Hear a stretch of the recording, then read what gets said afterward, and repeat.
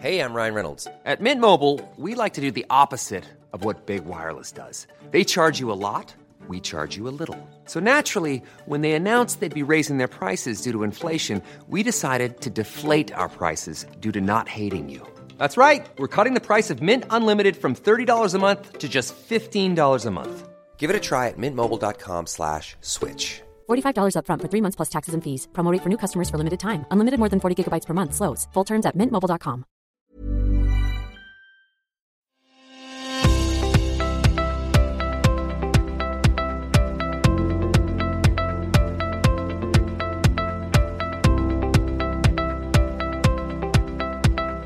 Hello and welcome to Policy Forum Pod, the podcast for those who want to dig a little deeper into the policy challenges facing Australia and its region. I'm Martin Pearce. Policy Forum Pod is produced in the beautiful surrounds of Crawford School, we're the region's leading graduate policy school. You can find out more about our amazing range of short courses or degrees at crawford.anu.edu.au. Do check it out. There's something for everyone there. And I'm delighted today to be joined in the studio by, it's been a long time between drinks, Sarah Bice. Hello. Hey, Martin. How you going? I'm really good. It's great to see you again. Yeah, you as well. Thanks for having me. Sarah is an associate professor here at Crawford School. She is also the Vice Chancellor's Futures Scheme Senior Fellow, easy for me to say, for her work on the Next Generation Engagement Program. Amazing thing. Check that out. It's Australia's largest study into community engagement in infrastructure. Now, Sarah, given your cultural background, I'm interested in what you've made of Donald Trump's visit to the UK, on his comments on UK politics, the Duchess of Sussex, and what he said about Sadiq Khan. Well, Martin, from a very personal perspective, for many years now, I've been privileged to travel on 2 passports, and I've always thought that was really cool because I'm kind of like James Bond. I am thinking about giving one up. It's a little embarrassing. So we've seen quite the special diplomacy this past few days. Special diplomacy in the special relationship. It's certainly not sad. It's tremendous. So what we're seeing here is Donald Trump trampling over what we would consider normal diplomatic standards. And there's a lot of discussion at the moment coming out of Washington, D.C., policy pundits and also diplomats and former diplomats speaking out about their concerns around the ways in which this trip may be changing diplomacy and diplomatic expectations and the degree to which President Trump may be seen as meddling in UK political affairs at a very contentious and difficult time. Yeah, so give us a bit of a rundown of some of the highlights of his UK state visit so far. Well, let's discuss first whether these are highlights or lowlights, Martin. We can talk about that. The New York Times has described this particular trip as and I love this, a juxtaposition of high pageantry and low name-calling. And that began even before Trump got off of Air Force One when he tweeted some very childish remarks about London's Lord Mayor, calling him, quote, a stone-cold loser. I think Trump's age is kind of telling in the forms of, torture or word use that he uses for his perceived opponents. But poor Sadiq Khan received this tweet directed at him before Trump was off of Air Force One. Ahead of that visit, even before he was there, the U.S. Ambassador Woody Johnson, who's a friend of Trump, noted that the, quote, entire economy is on the table in a potential trade deal post-Brexit. So there's also some critique about this being a very opportunistic visit. And just yesterday, Trump, following a meeting with Theresa May, described the opportunities for a post-Brexit U.S.-Britain trade deal as, quote, phenomenal. So there's some phenomenal things going on here today, Martin. So it's quite a roll call of shame there. Look, it's a roll call maybe of shame, but also of a number of important figures. And so over the weekend, there was the report from a Sun interview in the UK where the reporter asked Trump whether he was pleased that Meghan Markle would not be attending the diplomatic and state dinners because she, as many of us know, is on maternity leave. And the reporter asked this question because Markle had come out against Trump during the 2016 campaign to say that she was opposed to him and that should he be elected, she would move to Canada. As it turned out, she became Duchess of Sussex and moved to the UK. But Trump then called her, he said, "I didn't know she was nasty." He then later said that he never said she was nasty. And the Sun then released audio recordings of him saying, "I didn't know she was nasty." So we can debate the semantics on that one. Trump has also had a bit of a to and fro tete-a-tete with Labor leader Jeremy Corbyn, who initially refused to attend a state banquet with Trump, then invited Trump to attend a sit-down one-to-one meeting about relationships and policy between the U.S. and Britain. Trump then refused and called Corbyn, quote, "a negative force." Meanwhile, he's really pleased with his friendship with Nigel Farage and believes that Boris, the former London mayor, would make a terrific prime minister. So he's really meddling in everything that he possibly can. As you say, a very sensitive time in UK politics. Look, I think, for all the jokes that we can make about tweets and stone cold losers and his front page tabloid debate with Meghan Markle, the real concern here is what it says about the U.S. and British relationship and also what it means for the appropriate levels and engagement between countries around domestic matters. And so for Trump, this is becoming a little bit of a pattern in which before he makes a state visit or an overseas trip, he tries to raise a bit of controversy. There's usually quite a few tweets and a bit of profile.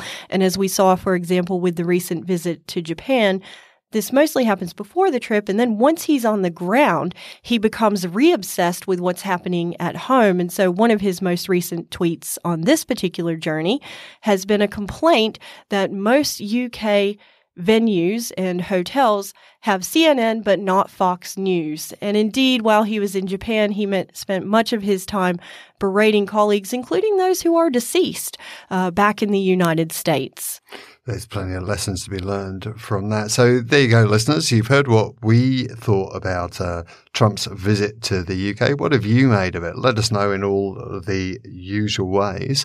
On Twitter, where we're Apps Policy Forum, on the Facebook group, Policy Forum Pod, or email podcast@policyforum.net. And if you're on the Facebook group, you might have your opportunity to get your hands on one of our mugs. Sarah, have you got your hands on one of our fantastic I got 99 policy problems, but a brew ain't one mug yet? Oh, I sure do. Whoop, whoop. And is it going everywhere with you? Yes, I keep it in my bag. I'm traveling it. It is carry-on ready. So, yes, if you want a mug that's going to go everywhere with you and remind you of the days when you were listening to Hova, this is the mug for you.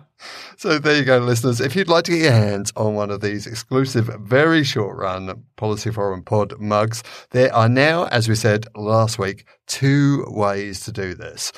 We actually posted a photo this week on the Policy Forum Pod Facebook group. Get on there if you're not a member already. Do jump in and join the conversation. So we posted a photo there of Archie, my dog, who is the chairperson. I'm not sure that's the right word to use. Highly official. Highly official. Elected chairperson of the Policy Forum Mug Committee. And you can see from the photo that he's been purposefully doing his job with dogged determination to respond to the many of people who have been hounding us over getting their hands on a Policy Forum Pod mug. So to reiterate, there are now 2 ways to do that. Number 1, you can suggest to us via the Facebook group a topic for the pod, and if we later make that into an episode of Policy Forum Pod, then you will get your hands on one of these mugs. But the second way to do that is if you have one of your comments or questions read out on the pod, and that's either Policy Forum Pod or Democracy Sausage, our other podcast, then it's up to you to hear and actually notice that these things have been read out. And if you do, in the Facebook group, under the podcast post, just say, question 1, question 2. And once you get to question 5, we will send you one of these mugs. Now, no cheating. We will know, even though it's up to you to be recording them because we listen to these podcasts too.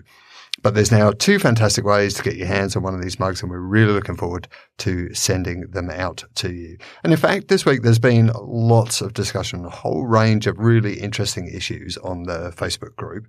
There was a great question from Liam Hughes who asks, what are everyone's thoughts on nuclear power? Which I thought was a good thing to ask with respect to some of the discussions we've been having around energy change. Sarah, what are your views on nuclear power? Oh, Martin, with all that discussion before about Trump, I feel like because the Simpsons predicted Trump, maybe we should just look to the Simpsons for our views on nuclear power.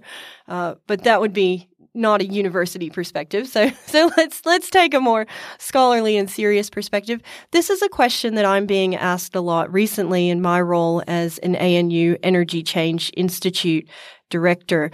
Just last week, I was giving a public lecture around social license to operate for the transition to renewables within Australia. And one of the audience members said, in this discussion, what do we think about a social license to operate for nuclear?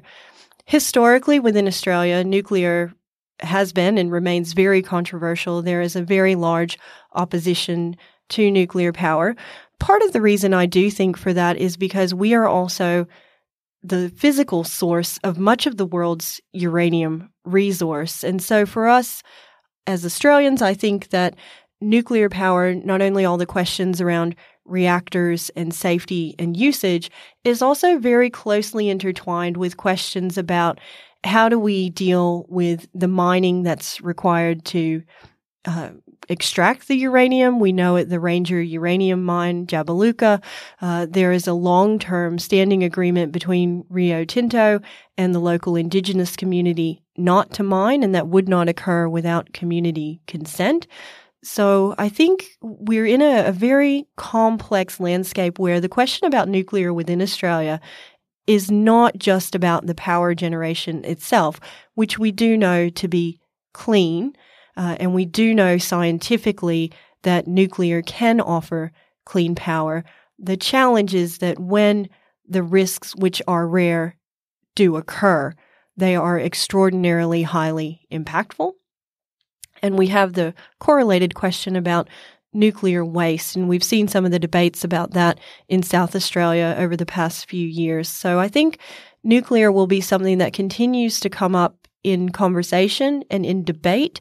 It is not something that I see personally coming onto the policy agenda anytime soon. I think that Australia is so focused on developing renewable energies that seems to be the thrust of policy and public discourse at the moment, rather than talking about nuclear energy. As an aside, I've been watching the TV series Chernobyl this week, and that's a really sobering reminder of, as you say, those risks are very small, but how terribly, terribly wrong things can go when those risks actually come to fruition. That's right. And I think even just the idea of those possibilities and also of dealing with nuclear waste, which again is a different but related issue, they're very difficult to work through because there is always going to be the situation of needing to locate these things somewhere. Colleagues that I work with in Canada, for example, are struggling at the moment to determine where to put Canada's nuclear waste because even if we don't have nuclear power, we still have nuclear waste from things like radioactive medical waste. And so they're really working to determine how do we consult with communities about where waste should go. And that was what the Citizens Jury in South Australia was also about. The problem there is that there will always be winners and losers. And the losers in these cases around nuclear are pretty potentially big losers.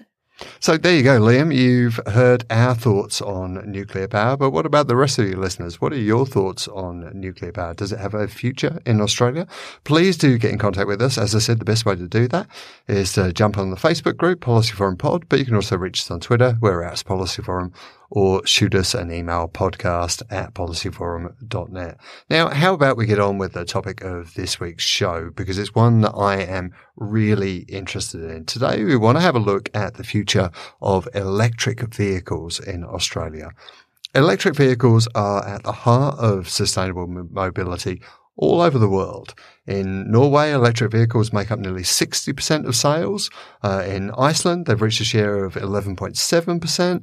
Over 1 million new electric vehicles have been added to the global fleet each year for the past 3 years. Yeah, in January this year, an Australian Senate report pointed out that Australia was lagging behind in electric vehicle uptake due to and I quote here, an overarching absence of policy direction from Australian governments, and recommended the government should prioritise the development of a national EV strategy. Now, despite that, car manufacturers are already driving ahead, pursuing opportunities in electric vehicle development. Major companies such as Toyota have announced fairly significant e-vehicles sales targets. So we want to ask today, what are the hurdles that policymakers need to overcome to make electric vehicles more attractive than their fuel-powered cars? And also, what are the barriers for consumers in actually buying these cars? Why has Australia got such a low uptake? And we've got a fantastic lineup of experts to unpick this topic, haven't we, Sarah? Oh, absolutely we do, Martin. And I think you've really hit again on a key policy issue here in Policy Forum Pod. It's great to be so timely. I spend a lot of time in Beijing, and one of the things that I see there is a very high proportion of electric vehicles. And I'm told that Shanghai, Beijing, and Guangzhou have some of the highest per capita e-vehicle use globally. And it really does seem to be making a difference, particularly in these highly concentrated cities around air pollution. So we're very lucky to be talking about something so timely and an important question for Australia as a new government comes in. And we're joined today by some terrific experts. First, we'd like to introduce Dr. James Prest. James is a senior lecturer at the ANU College of Law. He's also a member of the executive of the Australian National University's Energy Change Institute, so I see James quite a bit, which is a cross-campus interdisciplinary network devoted to energy issues. We are also pleased to welcome Dr. Liz Hanna. Liz is a senior fellow at the ANU Fenner School of Environment. She's chair of the Environmental Health Working Group of the World Federation of Public Health Associations. And last but certainly not least, we're pleased to welcome Dr. Michael DePercy. He's an academic fellow and senior lecturer at the University of Canberra's Institute for Governance and Policy Analysis. Michael's research focuses on the role of institutions in understanding how policy decisions made in the past influence the options available for the present. So I guess the decision to use the internal combustion engine might be something that Michael has some opinions about today. Well, I'm really looking forward to hearing what the panel have got to say, because I've got to say electric vehicles is one of those things that strikes me as utterly inevitable. It's going to happen that we're going to transition to electric vehicles, but I find it slightly perplexing about the pace of change. I'm just hanging out for hover cars. Or a hoverboard. Yeah, even. Exactly. Yeah, Back to the Future 3. I would take either of those. Get the plug in the flux capacitor. No worries. Yeah, a bit of time travel. Why not? So it's a great lineup. But you know what else is fantastic about this topic? This topic was not our idea. This was an idea that was actually suggested by one of our listeners, one of our Policy Forum Pod group members. It was Mitzi Bolton. Hello, Mitzi. So guess what, Mitzi? You've won yourself one of our much coveted Policy Forum Pod mugs. Woohoo! You ain't getting mine. Congratulations, Mitzi. So you see, listeners, it is actually kind of easy to do. Give us a good topic. We'll ponder it for a little bit. And if we end up making it into a podcast, then you can get your hands on one of those mugs. And as I said, the best way to do that is on the Facebook group, Policy Forum Pod. But for now, let's drive ourselves forward into a world of electric vehicles and meet our panel.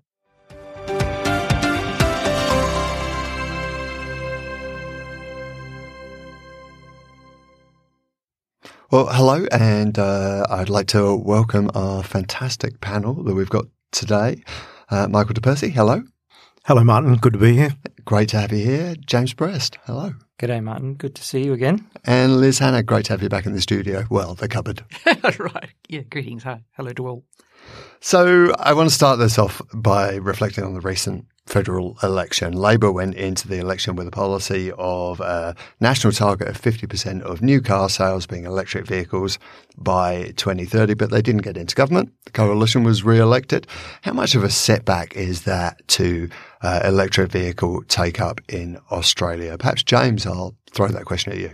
I do think that it is a setback because, there was a clear division, I guess, in terms of positions on electric vehicles and the current incumbent government people that spoke on EVs, they tended to take quite a negative approach to EVs and perpetuated a number of myths about electric vehicles. So, I think that and it's likely the current approach of having really no federal policy on electric vehicles is likely to continue, at least for some time. There is a commitment to bring in some EV policy, but we haven't seen a deadline of when that's going to happen by, and we haven't seen much detail about that. So, on the flip side, I guess I'd be saying there's a lot of scope for state and territory action on EVs, and secondly, that I think just this is a global market in electric vehicles, and some factors that are international are just going to be out of the control of the federal government. So even if the federal government wanted to delay introduction of EVs for whatever reason, they won't be able to achieve that. So, this is something that in some way is going to happen on its own, but it's really a question of whether we want policy intervention to accelerate the move towards electric vehicles. So this change is coming whether government like it or not. But as it stands, Australia is coming last among Western countries for electric vehicle take-up. Electric vehicles globally have a market share of around 2%, but in Australia it's just 0.2%. Michael, let me get your thoughts. Why has the country struggled to implement a sort of coherent e-vehicle policy? It's an interesting thing in the Australian context. Australians generally are very good at taking up new technologies, but Australian governments are very bad at enabling those technologies. And we see this throughout the history of especially electronic technologies.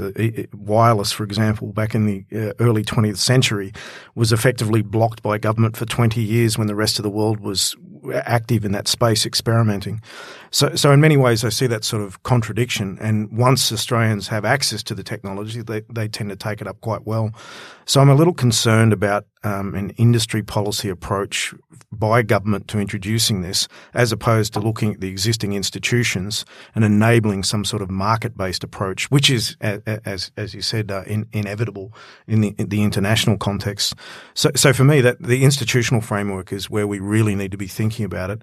And it's the area that we tend, in terms of government policy, to not really think about how that impacts the ability for us to take up these new technologies. So just to clarify, when you talk about the institutional framework, what exactly are you referring to there? Well, so for example, at the moment, if you look at the general landscape of our transport network, the highways and service stations and so on, there's no real ability for businesses to deploy charging stations, for example, for EVs. There's nothing in the policy, and in general, what we see is in these early sort of innovation stages, a business will attempt to do something and then it will breach some sort of law that hadn't been thought about, which will then cancel the ability for that infrastructure to be deployed, and eventually will then lean toward a government solution because we didn't have the institutional framework established in such a way that would enable the market to function. James? Well, so in terms of this availability of charging infrastructure, this is, I guess, one of the plus points in a way, because the state and territory parliaments typically have responsibility for land use planning. So they can move now to really clarify the rules about whether you need a development approval to install a charger, what types of land use, restrictions there are, and really remove doubts about where you can install a charger. So all local government authorities and state government planning ministers can get onto that, right now. And that's really important because, and it's something that's not really in the control of the federal parliament.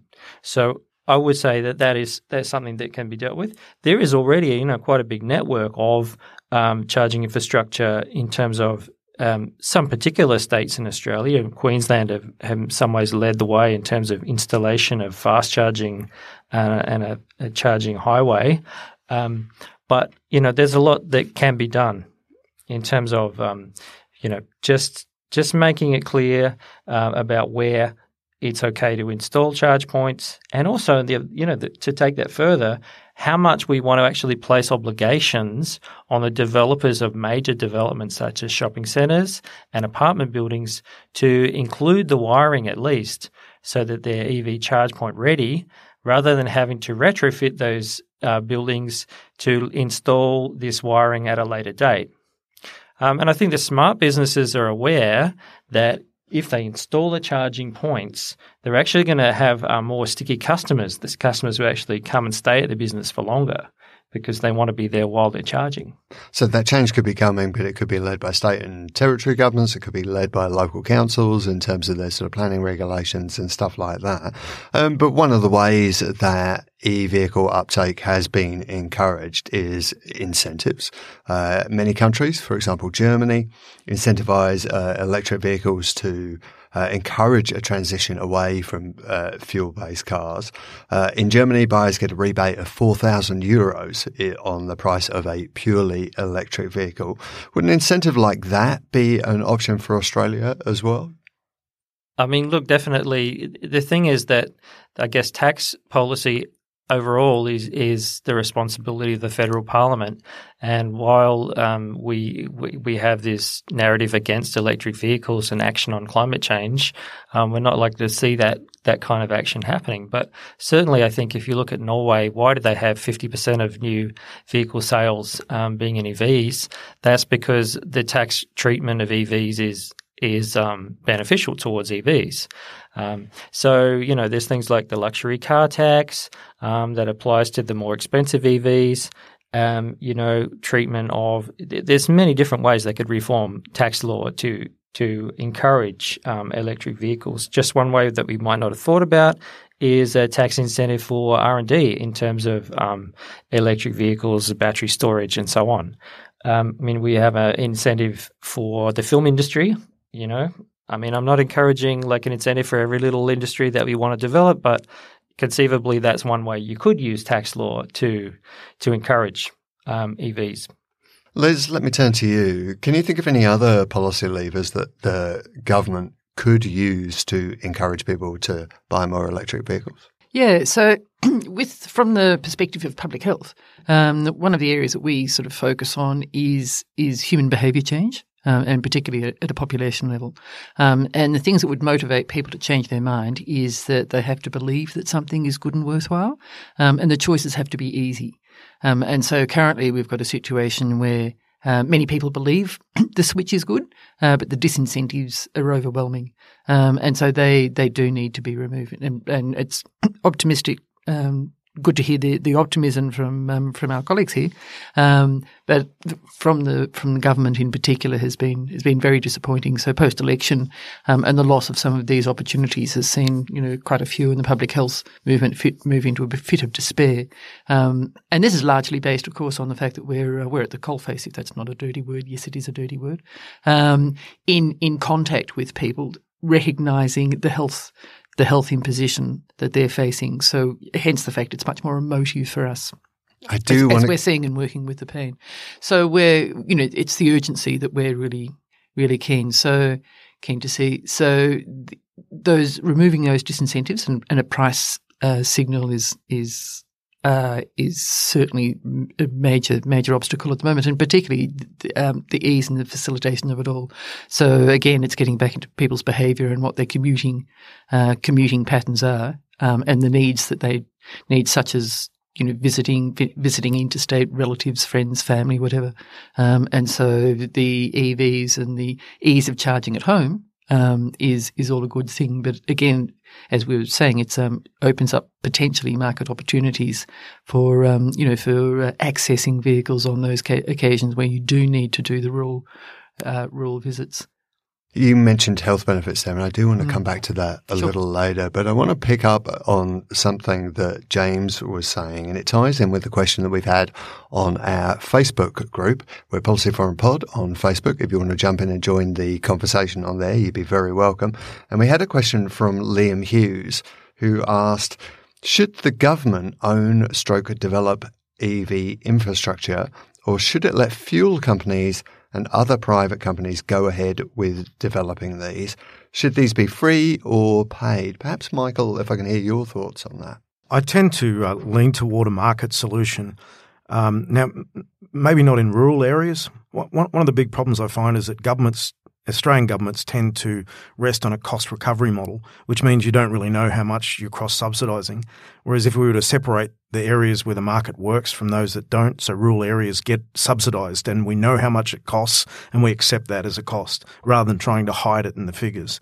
That's my sort of preferred option here. You mentioned some ideas from Germany. I find that we're so much closer to the United States when it comes to transport policy. You can't just get on a train or a tram in everywhere. We're heavily reliant on vehicles. Our lifestyle is reliant on vehicles.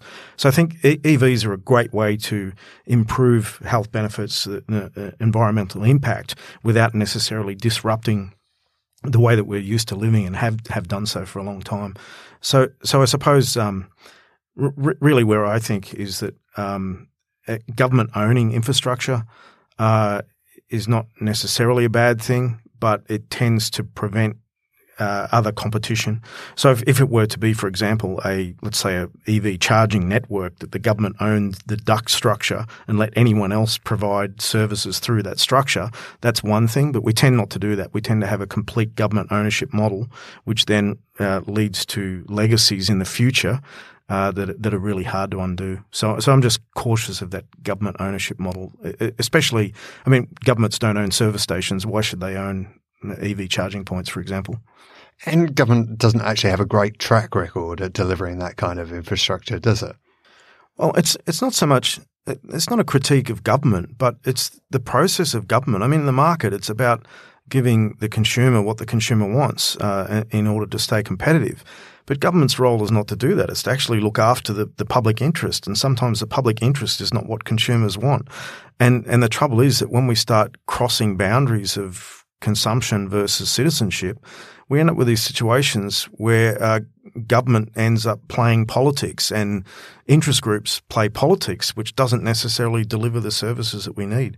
And that's where I'm always cautious about that, that potential for pork barreling and other things that provides inefficient solutions at public cost when the market could actually be delivering many of these with the infrastructure.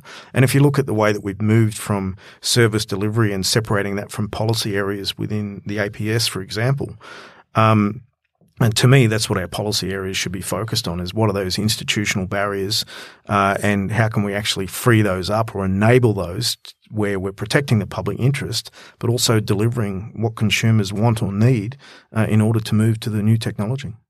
We've talked a lot so far about policy interventions and about market solutions to this, but one of the barriers to EV uptake is surely consumers themselves. In Australia, we hear a lot about, sort of range anxiety about whether these electric vehicles can cover the kind of distances that are needed to get between major cities. So perhaps, James, if I can ask you, what's your thought about why consumers aren't buying the electric vehicles that are on offer already? Look, I'd say the primary reason is really price. The secondary reason would be unfamiliarity with the technology. But so in relation to, say, price, the clear policy response to that is to look at the taxation arrangements with the purchase of the vehicles. I think one of the aspects that people may not know about is the option to directly import vehicles. Those rules have been relaxed slightly in December 2018. But really, I think that the competition is going to come into the market anyway. So that's something that's gradually building. There are charge points that are available. It's really a matter of people looking at the economics of the situation, and particularly I think you'll find households that start to buy an EV as a second car, and they realise all of my travelling around town is really on average maximum 100 kilometres a day. Even if the kind of, the worst in inverted commas EV is going to have a 200k range, really you're not really in great danger of running out of juice throughout the day.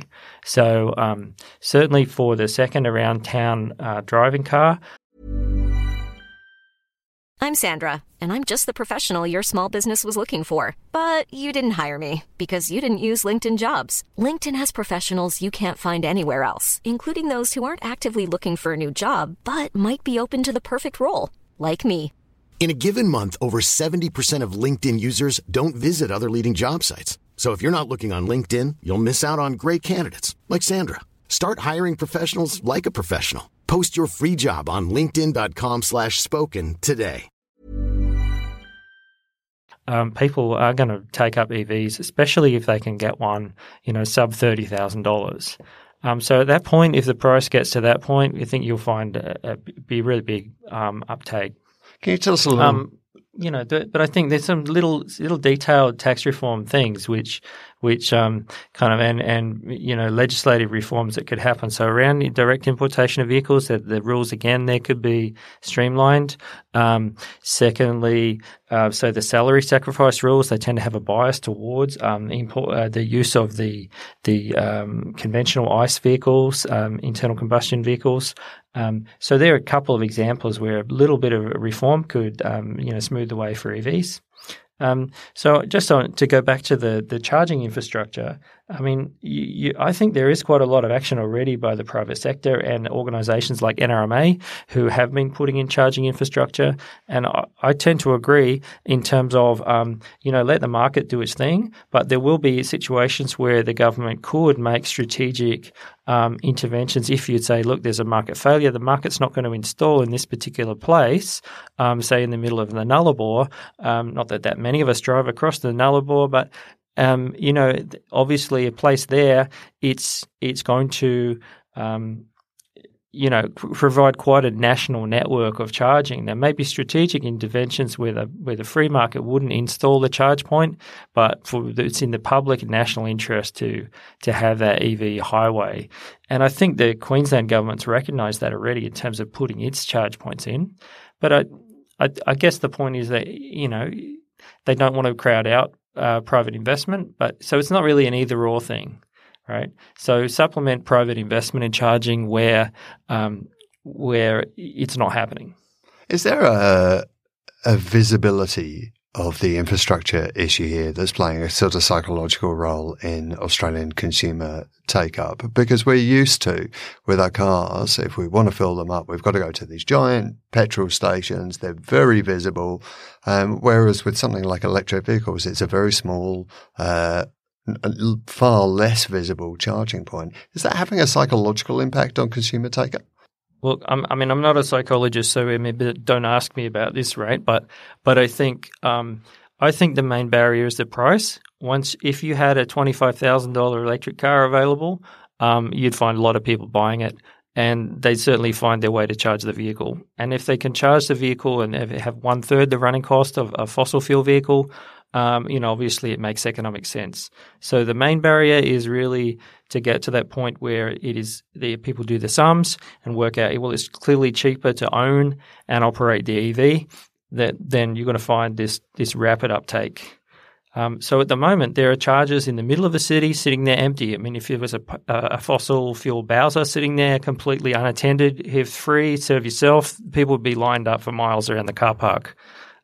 So it's really a matter of just the EVs are not there. And one of the questions that perhaps was being pushed by the EV Association, Electric Vehicle Council in the Senate inquiry into EVs was perhaps the response of maybe some of the car manufacturers, and they've all been looking at Australia as a relatively small market. And because of the lack of policy action by the federal parliament and by state governments, they've been reluctant to bring EVs to the market, which are available elsewhere in Europe, so and China. Okay, so Australia is seen as a small market, so why bother about it? It's just too much trouble. Right? There are very few electric vehicles actually available in Australia as it stands, right? Yeah, and so that's an issue in terms of, obviously, it's a chicken and egg problem, right? What comes first? If you had more policy and law reform leadership, there would be more different vehicles available. But I think now that with the reform of some of this direct import laws, you're going to find more models of EVs and hybrids and plug-in hybrids available, particularly from December this year. And, gradually those second-hand vehicles are actually going to be coming into Australia from Japan, just like they're available in New Zealand. And you will find that the volume of these vehicles, starts to pick up. Michael, let me turn to you with a question picking up on this idea about manufacturers. Even though government has struggled to find a sort of coherent policy position, manufacturers themselves are trying to drive this change. For example, Toyota is aiming to sell 5.5 million electric vehicles annually by 2030. They're hoping to offer an electric version of all of their vehicles by 2025. Is it possible that the industry themselves might drive the change that the government has been unable to do? I think it's more than possible. So, for example, a political party suggesting a limit or a 50% target by 2030, they can't really do anything about that other than maybe subsidise a commercial provider. Whereas a commercial provider setting that agenda for themselves, their entire strategy is based around that. So their marketing, their advertising, improving visibility, information awareness, and government could have a role in that information space too, I think. That's a very important role that government could play as part of that institutional reform. But yeah, look, I think the commercial providers, the biggest problem is that wherever there's a risk of government intervention in the market, commercial providers in Australia sit back and wait because it's too risky. There's an element of sovereign risk if they attempt to deploy infrastructure that is suddenly caught up in a government agenda. Then it's just too risky. And I think removing those sovereign risks, if you will, from the market would be an important first step. But look, certainly for I think one of the biggest challenges for the manufacturers is that it's the crossover point. At what point are people willing to purchase a new electric vehicle and forego the existing value in the vehicles that they already have? Now, again, until we have an active or mature market in that space for the average person, it's not really on the agenda. And even if you look at the Prius in its early forms, some of the current vehicles are actually more efficient without the hybrid than what the Prius was when it was first released. So there are a lot of things to be sort of understood, I think, before consumers can think about what that crossover point is. But from the little bit of research we're putting together at the moment, it seems like it's some way off at this stage. James, what's your take on all that? So I just wanted to add that one of the things that we've learned from the solar PV market is to get policy and intervention for a while until you get this mass market volume, which then makes it attractive to all sorts of companies to do their thing. So one of the ways that you can get that volume, obviously, is for government to introduce a procurement policy and say, okay, we of our own vehicles are going to buy this percentage of EVs. Okay, now clearly they're going to have lower running costs, and government vehicles are just used around town anyway. It's a no-brainer. So in the ACT, they are doing this. I'm not sure whether it's going to be 100% EV, but certainly they're moving towards this. Okay, so that's a clear, that's an easy win. Procurement. One of the other things is, I guess that the feds can lead in particular ways, like in terms of just clarifying and removing some of the doubts and uncertainties that are around there. Okay, so are we going to have a nationally uniform standard for charges? And what is the standard there? Clarification of how the national electricity rules work in relation to this, because the national electricity rules in some ways haven't really caught up with this disruption to the electricity market also involving with charging. So if I own a charge point and I sell electricity through that to someone to charge their vehicle, does that make me automatically an electricity retailer? And now I need an expensive authorization from the National Australian Energy Regulator? Or can we just say this is part of a distribution business? What if an electricity distribution company starts running EV charge points itself? Okay, are they going to get caught up in national competition law that has this ring fencing idea that prevents distribution companies from doing retail electricity sales through EV charging points? So some of these issues are like the new technology is asking these questions, and the rule makers have to catch up and help by providing some leadership. So plenty of big questions there. But I do want to come back to your point, Liz, around health and the health benefits of e-vehicles. We're recording this on Wednesday. It's World Environment Day. And the combustion of fossil fuel has, of course, a negative impact on population health, particularly in areas with dense traffic. The 2018 World Health Organization fact sheet on air pollution found that 9 out of 10 people worldwide breathe polluted air. That's almost all urban residents on the planet. To what extent could an increase in the uptake of electric vehicles reduce the impact of these negative health impacts, particularly around sort of cardiac and respiratory disease? Thanks. Yes, and back to your earlier comment in terms of World Environment Day, is many don't seem to actually draw the link between environment and human health. And there's been a lot of recent talk on the social determinants of health. A lot of those actually factor into human health through the environment, because the poorer people exposed to worse environments, and this is the same in terms of air pollution that we've been talking. And so the health of the environment is intrinsically important to human health, and air pollution is a major thing as we're discussing with EVs. And just like one point, for example, with the defeat mechanisms that were with Volkswagen vehicles in Europe. The stats with that are atrocious. It's 1,200 premature deaths just for those vehicles that were on the road, 13,000 life years lost, and a combined cost of 1.9 billion euros in health costs, purely because industry was cheating and defeating the standards.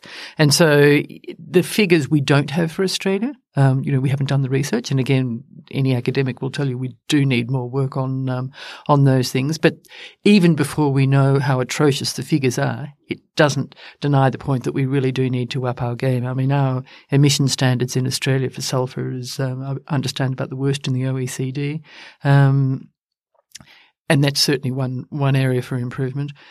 We certainly know at the moment that even the minimal stats we do have is that, like for example, Sydney, the very small micron particles, 2.5, has been identified as responsible for 2.1% of the deaths per year in Sydney. And, and then there's additional ones for ozone, there's additional ones for the other pollutants. And what the problem does if people are breathing polluted air, these are very irritating to the linings of the vessels. Now that can be, it gets through the lungs into the bloodstream, and it irritates the small linings of the blood vessels supplying the heart. So you end up with heart attacks, and you also end up with all the chronic respiratory diseases that we know about. These are increasing. There's also increasing the sensitivity in asthma. We know that asthma is increasing.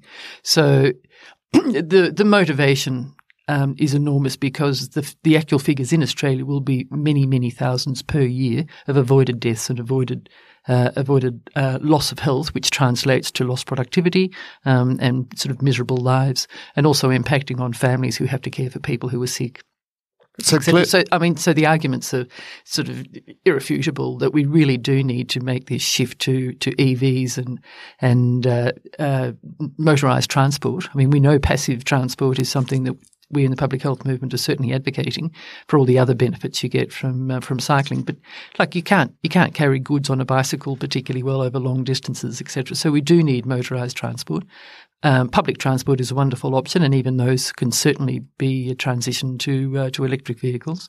But the personal transport that is still going to remain a factor in Australia for a very long time. And so even without considering the climate change, which is in itself a huge topic for a podcast in terms of its relationship with human health, not only now but in the future. And so again, we'd advocate for very, very rapid transition using not only waiting for industry, but certainly including the government policies. And again, picking up on something Michael was saying earlier, one of the major roles of government is to look after the vulnerable, those that do not have the wherewithal to be able to go out and purchase these vehicles. So again, it's providing mechanism and opportunities for those with the least options.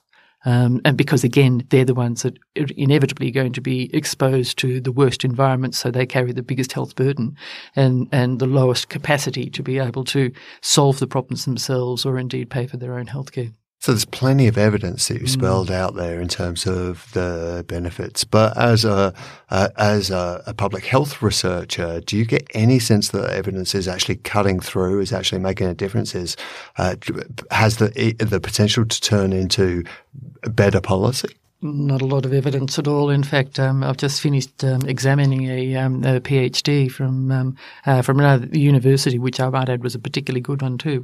It was a pleasure to read that one, and that explored the political economy of health, and it compared climate mitigation policies in Europe, China, the US, and Australia, and Australia was the worst in terms of factoring in human health co-benefits as a motivator or a factor in terms of developing our climate mitigation policy. And so we know that climate mitigation policies in Australia leaves a lot to be desired, I think would be an understatement. And again, this is what riles us so much because it shifts the burden. So like the profits go to the private industry, the burden goes to the health sector, and the individuals who have to lump it in terms of lost years of life. Hence the fact we get so grumpy, we get seriously grumpy over this and lose a lot of sleep.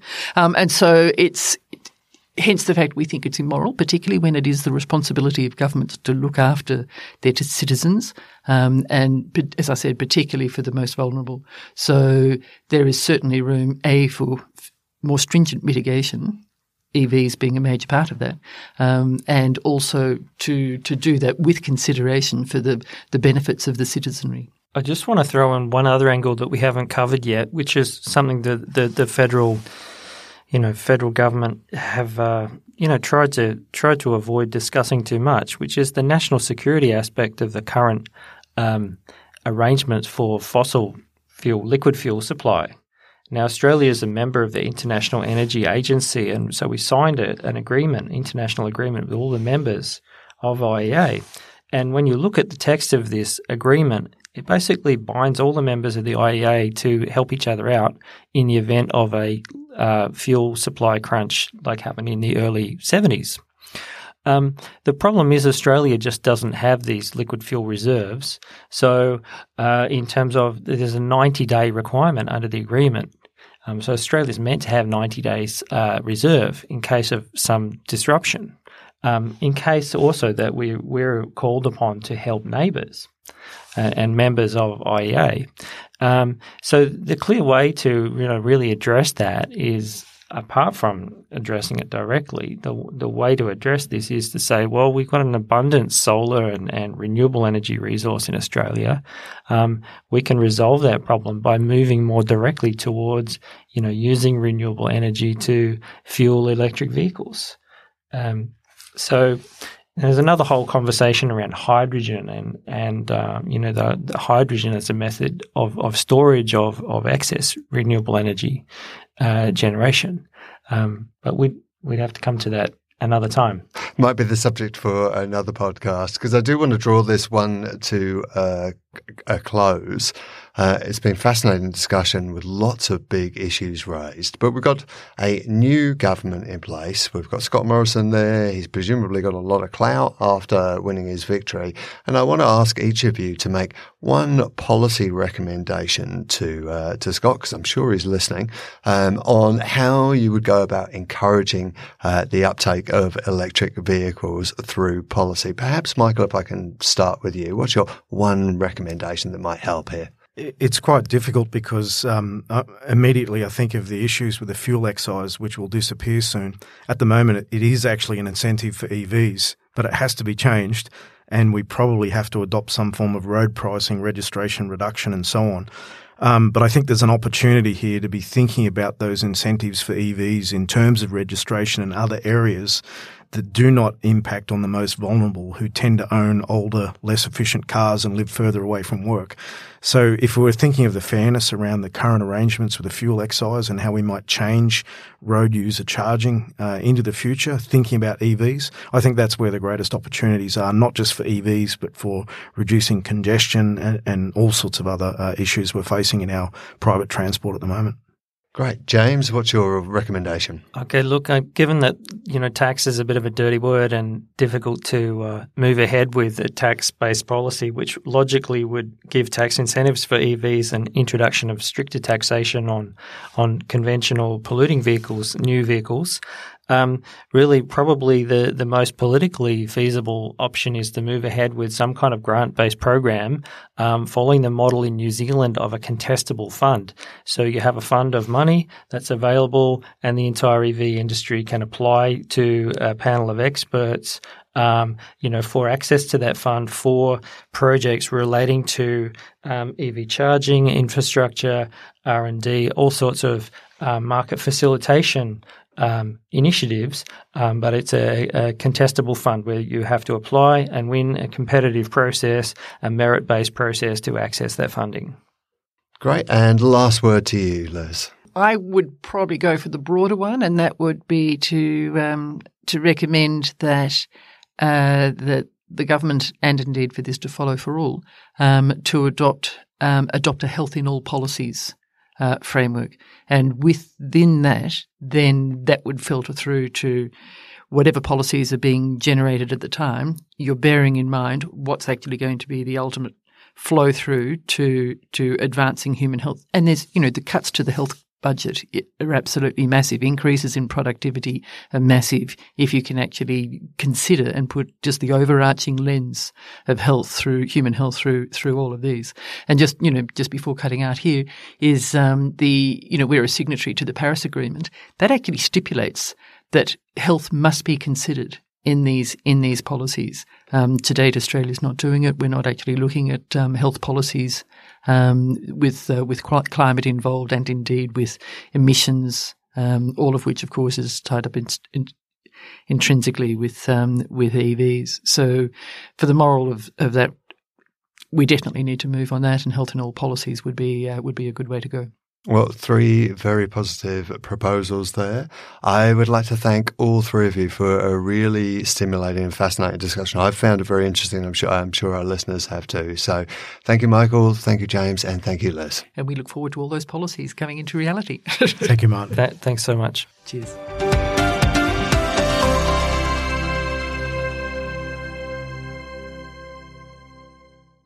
Hi, I'm Mark Kenny. Each week on the Democracy Sausage Pod, we serve up fresh, meaty analysis of Australia's politics and policy and chew the fat with some of the country's leading experts. It's the podcast for those who like sizzling scrutiny with just a touch of sauce. You can find Democracy Sausage on iTunes, Spotify, or at policyforum.net/podcasts.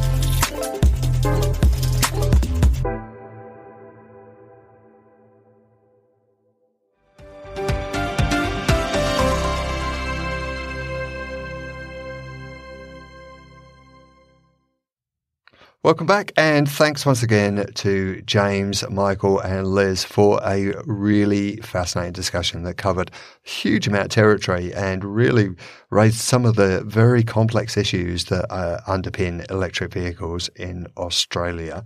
Very interested to get your thoughts, listeners, on what you thought of that discussion. Do keep sending in the feedback, the questions and comments.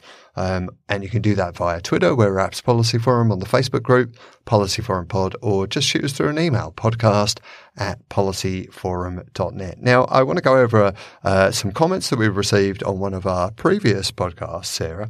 And the podcast was called The Oz Policy Issue, What the Country Voted For. It was a panel discussion that drew together John Hewson, Paul Burke, Warwick McKibben, and Liz Allen. And the panel looked at... It's an all-star panel, Martin. It's an all-star panel, yeah. And an all-star almost almost all Crawford panel as well. Yes, well, all-star, all Crawford, all the time. And the panel looked at the policy promises that the country basically signed up for as a result of the recent federal election. And whether those commitments will go about delivering on meeting the challenges facing the country. So we've got a few comments on this. We had a comment from John Stevens on Facebook who wrote, give a couple of months, then the broken promises will follow. They always let things settle down before the bad news begin. Fairly cynical take from John there, but probably a realistic one. And then there's a whole thread that you can read in its entirety, but here's a snapshot of some of the responses. Suzette McClellan said, one down, first tax cuts, needs legislation. ScoMo was told by ATO, he ignored it. Why? Deb Ross wrote, he won't break his promise to the press that helped get him over the line. They want their $1,000 tax concession he promised them using everybody's money to pay for his win. They're asking him about when already. Pity they weren't interested in the public's interest whilst polling at the federal election a bit more. And another comment unrelated to the previous one by Paul Burgess, who wrote, one of the most important commodities on earth, water and food, our government wants nothing to do with both of them. There's something very wrong with this picture. Always talks about prosperity, no water, no food, no prosperity. I'm going to give you a pick here, Sarah. What do you want to dip into and respond to on those? Oh, geez, Martin, I think I'd rather go back to talking about Trump in the UK because this is kind of bleak. But we've already seen with the government, and the thread on Facebook attests to this, that the tax cuts promised are now being shown as being unrealistic and indeed potentially not possible. But now what we have instead of a denial of the cuts is a postponement. So hold that thought. We'll see what happens. We have lots more podcasts to come. To the final point, which is about a different issue, it's very, very interesting that within this election, and some of the pollsters and pundits have come out to say that it was really the turn in Queensland and the debate around Adani that led to an unexpected ScoMo re-election victory. I think that this question about attention to food, to water, to environment really raises the specter of that particular debate. So Australia now as a country is really grappling with a historic reliance, a two-speed economy on minerals and wool. And how do we deal with a transition away from fossil fuels when that particular industry has been so central to both our economy, but also to communities and their identities? And so I think that our listener here has picked up on a really good point. When is the government going to take leadership? And the question that comes to my mind is, when is the opposition as well going to take leadership? Because we already see backtracking in relation to fossil fuels from the Labor Party. And I realize here that Paul's question was about water and food. And so I'm just really extending that to natural resources and also to a question that I work on a lot, which is how do we protect our environment by transforming the energy space and moving away from fossil fuels. And so I think Paul's right. I think we need a lot more attention to basic environmental issues. And it is concerning that the attention of the government is able to be diverted elsewhere, it seems, quite easily, and also that there doesn't seem to be a very principled stance on these issues on either side of the political aisle. I think that energy transition thing is a very interesting one, a very frustrating one as someone who watches politics. Because when you talk about Adani and you talk about, the threats to jobs in the coal mining industry, it's often presented as kind of zero-sum game. Like these people are going to lose their jobs and there is zero replacement. But in actual fact, an energy transition is likely to bring, thousands of new jobs. Why aren't we hearing that kind of narrative from our political leaders? Well, my short answer is I'm not really sure why we don't hear that narrative. But the cynic inside me would say because we do have a historic economic dependence on the mining industry. And throughout that history, that industry has become very powerful. They have a big voice. They have a big lobby. And they're very influential. And I think another important aspect of this is we do talk about the energy transition. So this isn't the energy fall off the cliff. This is help societies, communities, help the environment, help the economy to transition which suggests that there's going to be some period of change from one energy source to another, or from one economic reliance on particular fossil fuels to other resources. And Paul Burke, who's been on the show and indeed was on the episode that you mentioned earlier, he's done some work around coal transitions and looking at the economics and unemployment around, for example, the Hazelwood coal fire shutdown in Victoria. And there's a lot of data to suggest that this can be managed well and that transitions are possible, and we don't necessarily have to introduce new fossil fuels in order to provide regional and rural jobs. And really, for Australia's future, because coal is a finite resource, we should be looking for these longer-term jobs. So many thanks again, John, Suzette, Deb and Paul for those excellent comments. That certainly gave us lots to talk about. And if you want to join in the discussion, do so on the Facebook group, Policy Forum Pod. We'll be really interested to hear your thoughts. I'd also like to welcome a few new members of the Facebook group. So hello to Shelley Zhao, Tracy Hurst, Simeon Lawler, Jeffrey Wang, David Flynn, Rick Sondalini, Robin Hakilis, Andrew Cosson, Sandra Afolashadi Nuobi. Welcome to the group. It's fantastic to have you here, and thanks to those new members who gave us some suggestions for future pods. I want to pick out a couple of them. David suggested we should do something about economic inequality and climate change. Tracy suggested we should do something about how different countries are using well-being measures. How do you feel about those two, Sarah? Well, I think that the conversation that you and I just had before definitely signals that there's a lot to talk about around David's topic of economic inequality and climate change. And indeed, here at the Energy Change Institute, we recently produced a communique about social equity in the energy transition. So any of our listeners interested in that, I'm sure we can put a link to the communique, which has 6 key policy areas that we need to attend to in order to better ensure social equity in this energy transition. As to the second one, absolutely. There is so much to discuss there. It's very interesting. There's an argument now, and Jeffrey Sachs is one of the key people who makes this argument, that GDP is not really a good measure of how a nation is performing in a holistic manner. And it's actually, he argues, used in a way that was never intended.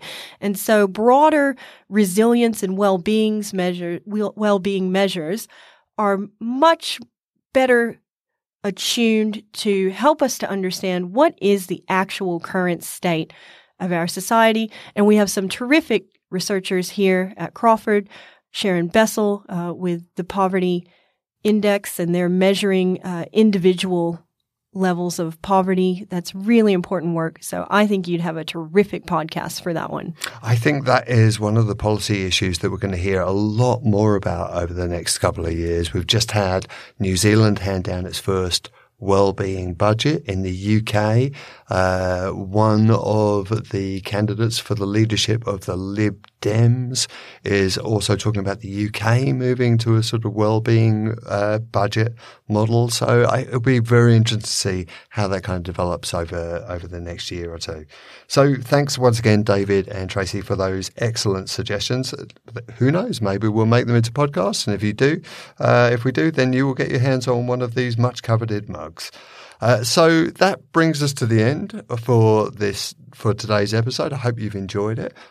Before I go, I do want to say a quick thanks to those people who've left us a review on iTunes. We really appreciate it. And so many nice things have been said about us. It's very generous.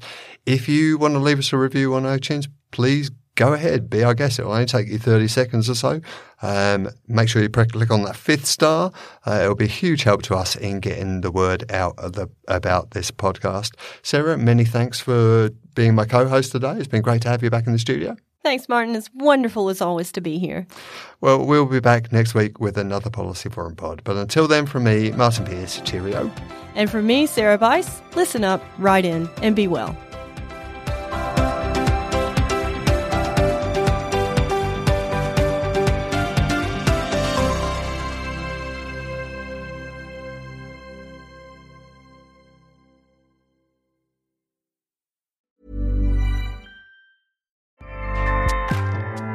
Acast powers the world's best podcasts.